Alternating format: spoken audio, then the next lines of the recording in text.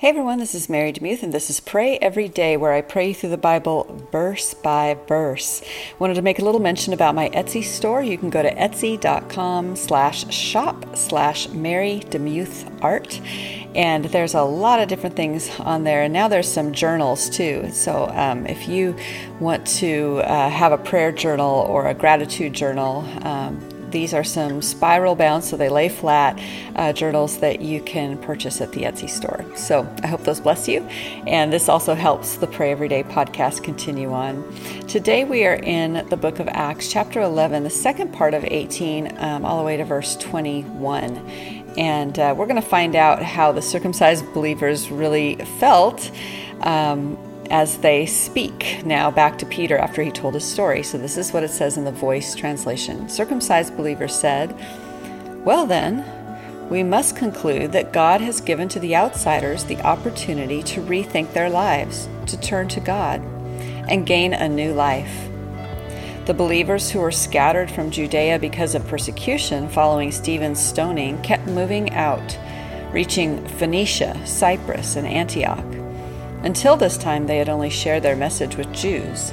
Then some men from Cyprus and Cyrene who had become believers came to Antioch, and they began sharing the message of the Lord Jesus with some Greek converts to Judaism.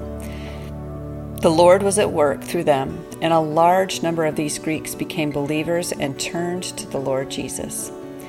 Mind if I pray for you? Lord, I love these believers who were from Cyprus and Cyrene and who had this vision. They took it. It must have been such a huge shock to the system to realize that their whole way of life, where they had thought that salvation was only through Jewish people and for Jewish people, to now welcome in outsiders as how they saw them, or pagans as they saw them. And they immediately, within a span of just moments, changed their minds about your kingdom, that it was for all. And not only did they change their minds, but they went out and began to preach. And Lord, they did that because of the love inside of them that compelled them. The Holy Spirit inside of them compelled them to love people that they had first, or for their whole lives, have thought that were other than. And Lord, this is a great message for all of us today in racially torn areas where there has been so much turmoil, so much hatred, so much brokenness, so much us versus them, or them versus us, so much misunderstanding, so much pain, so many trials, murders. I mean, it's just all over the world you see it.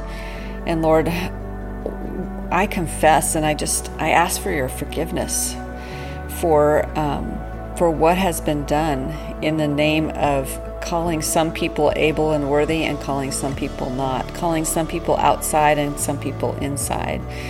Lord, of having superiority, of thinking I'm better than others, or others having superiority, thinking they're better than me, based on silly external things. Lord, you have created this beautiful world with a wide variety of people in different cultures.